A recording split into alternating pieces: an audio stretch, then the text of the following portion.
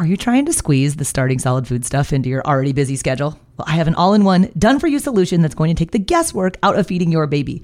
My online program is called Baby Led Weaning with Katie Ferraro. It contains all of my baby led weaning training videos, the original 100 First Foods content library, plus a 100-day meal plan with recipes, like the exact sequence of which foods to feed in which order. So if you want to stop trying to piece all this feeding stuff together on your own, I would be honored if you would join me inside of the program. You can get signed up at babyledweaning.co/program. When you need mealtime inspiration, it's worth shopping Kroger, where you'll find over 30,000 mouth-watering choices that excite your inner foodie. And no matter what tasty choice you make, you'll enjoy our everyday low prices, plus extra ways to save, like digital coupons worth over $600 each week. You can also save up to $1 off per gallon at the pump with fuel points. More savings and more inspiring flavors make shopping Kroger worth it every time. Kroger, fresh for everyone. Fuel restrictions apply. And while yes, it's true that we should wait a period of time between the introduction of the allergenic foods, for the rest of the low-risk foods, there's absolutely no data to support the idea that you need to wait 3 to 5 days between those foods. They're very unlikely to cause a reaction. Hey there, I'm Katie Ferraro, registered dietitian, college nutrition professor, and mom of 7 specializing in baby-led weaning. Here on the Baby-Led Weaning Made Easy podcast, I help you strip out all of the noise and nonsense about feeding, leaving you with the confidence and knowledge you need to give your baby a safe start to solid foods using baby-led weaning.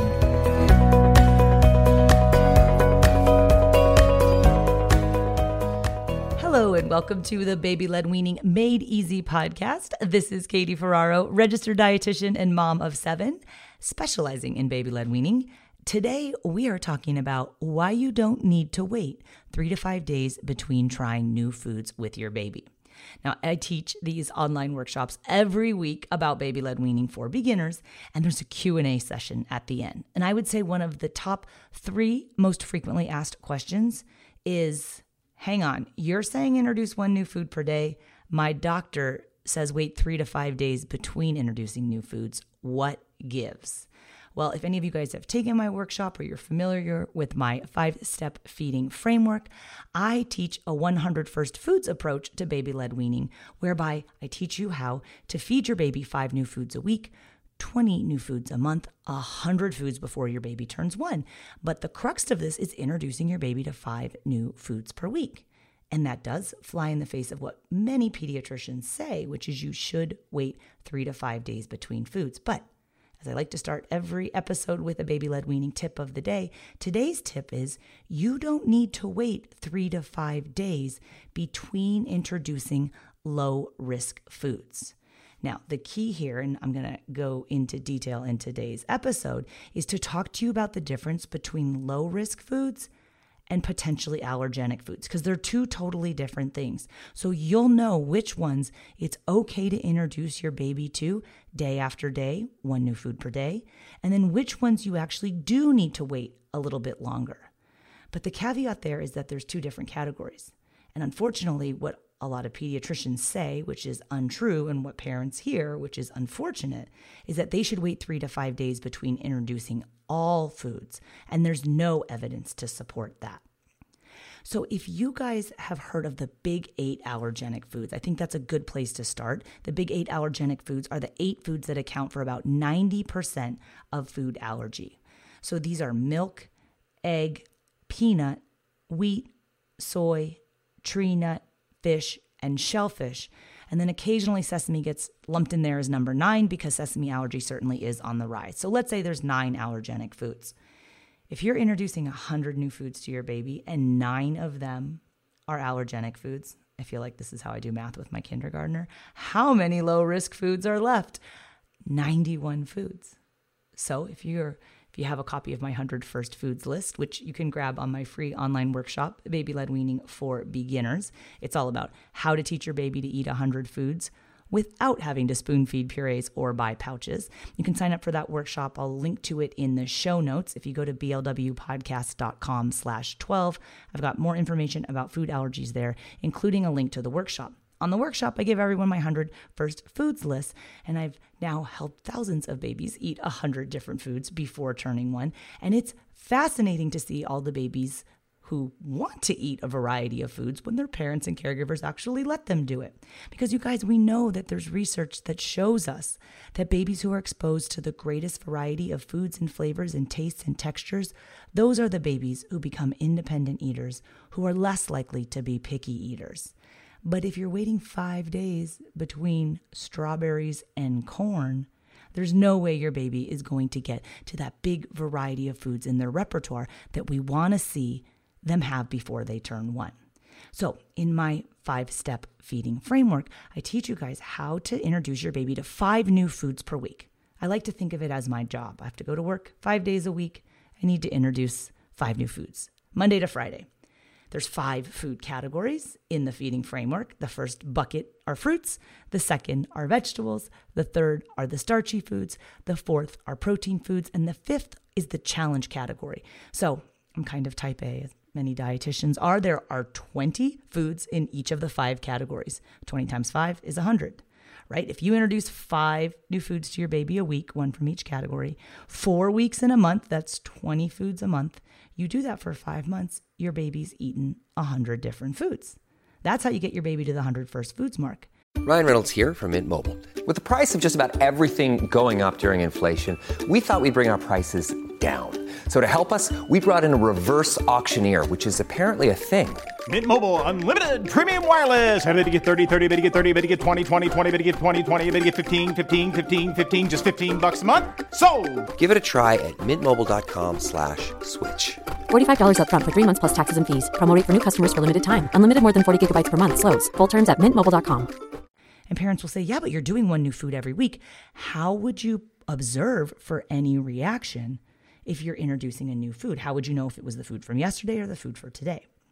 And the reality is, if you look at the feeding framework, on the 5th day is when you introduce a challenge category food. So inside of the challenge category, for the first 9 weeks of starting solids, when the baby's 6 months of age plus exhibiting the other signs of readiness to feed, for those first 6 weeks of feeding, I do 1 new allergenic food per week on Friday.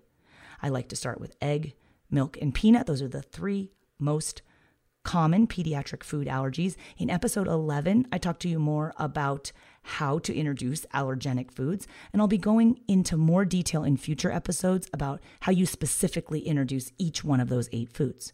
But let's suffice it to say, starting on week 1, the 5th day that your baby eats solid foods, that Friday, give them an allergenic food. I say start with yogurt. It's a great way to do milk protein.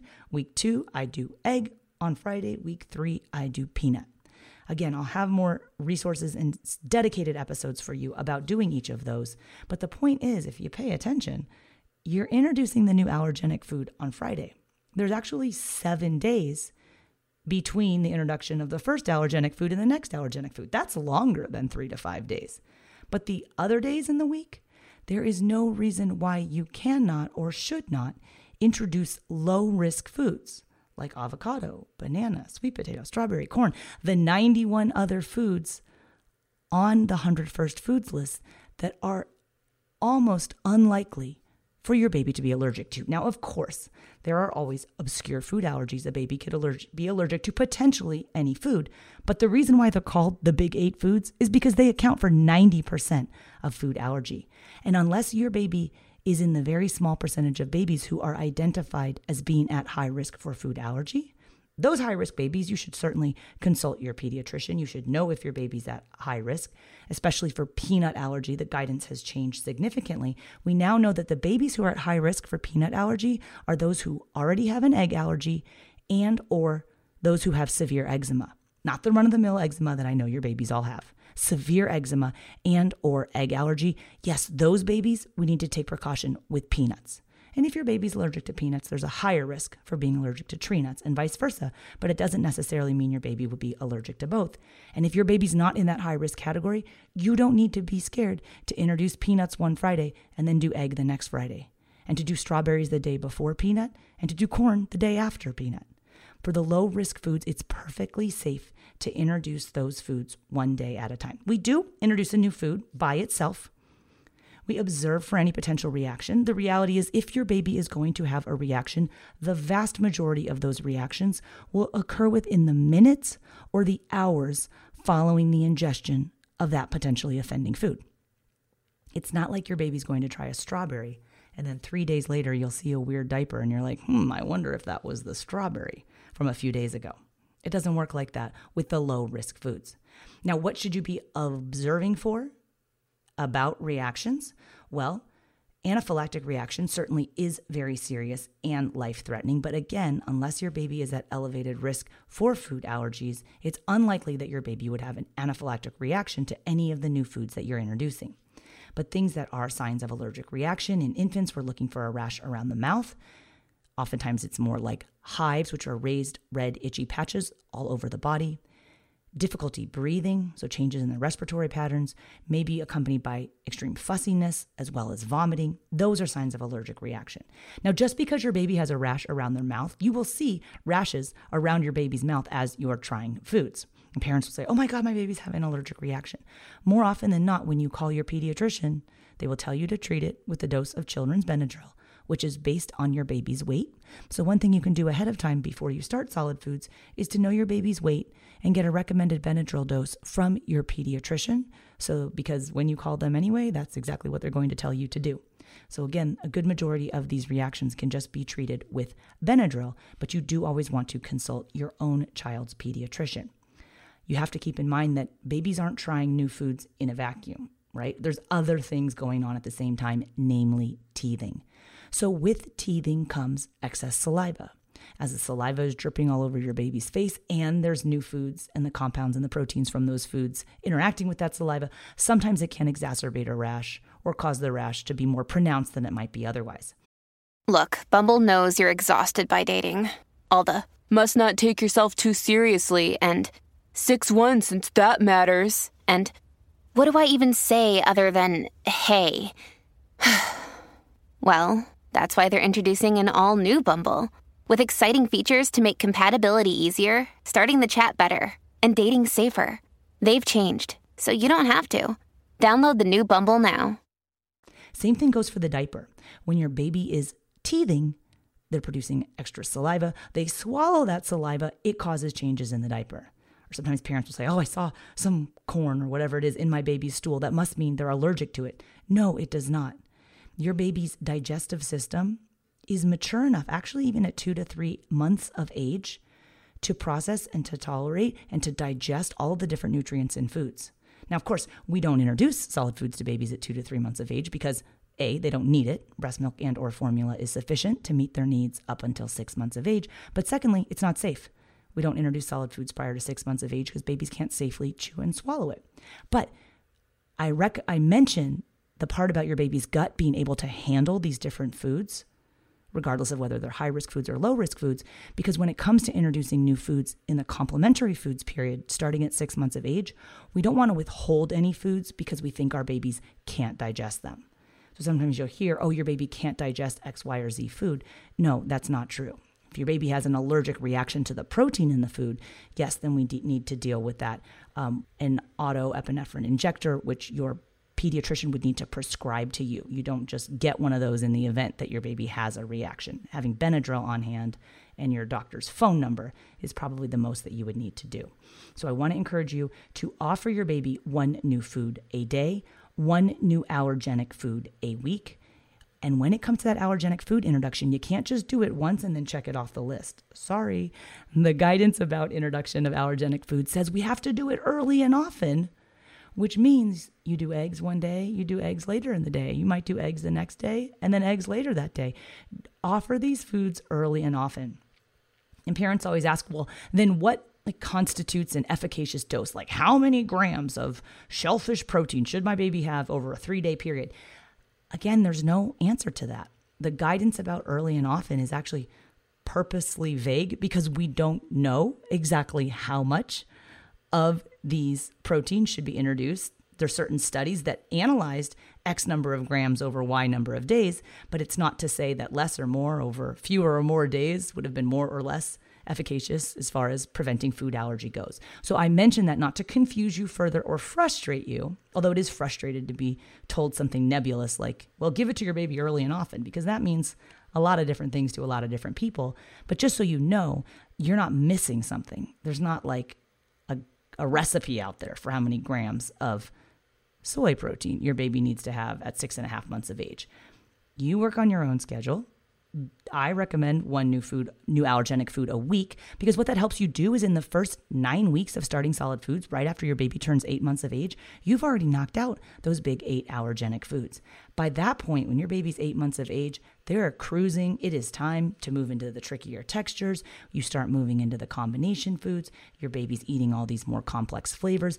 That's when everything really clicks with baby-led weaning. And I think you'll find you really start to enjoy it a lot more once your baby's kind of gotten over the hump of some of these harder foods, which for some families, like feeding your baby shellfish or fish, is going to be a little more challenging. But I'll have lots of tips for you on how to do that inside of future podcast episodes. So in the meantime, if you want to check out that free online workshop, again, it's called Baby-Led Weaning for Beginners: How to Get Your Baby to Try 100 Foods Before Turning 1 Without You Spoon-Feeding Purees or Having to Buy Pouches. You can sign up for that at the show notes page for this particular episode, which is blwpodcast.com/12. I give everyone on that workshop a copy of my 100 First Foods list, and I host a Q&A at the end. So if you're still confused about some of this allergenic stuff, I'll help clear it up for you. Again, go to blwpodcast.com/12. Thanks for being here. Bye now.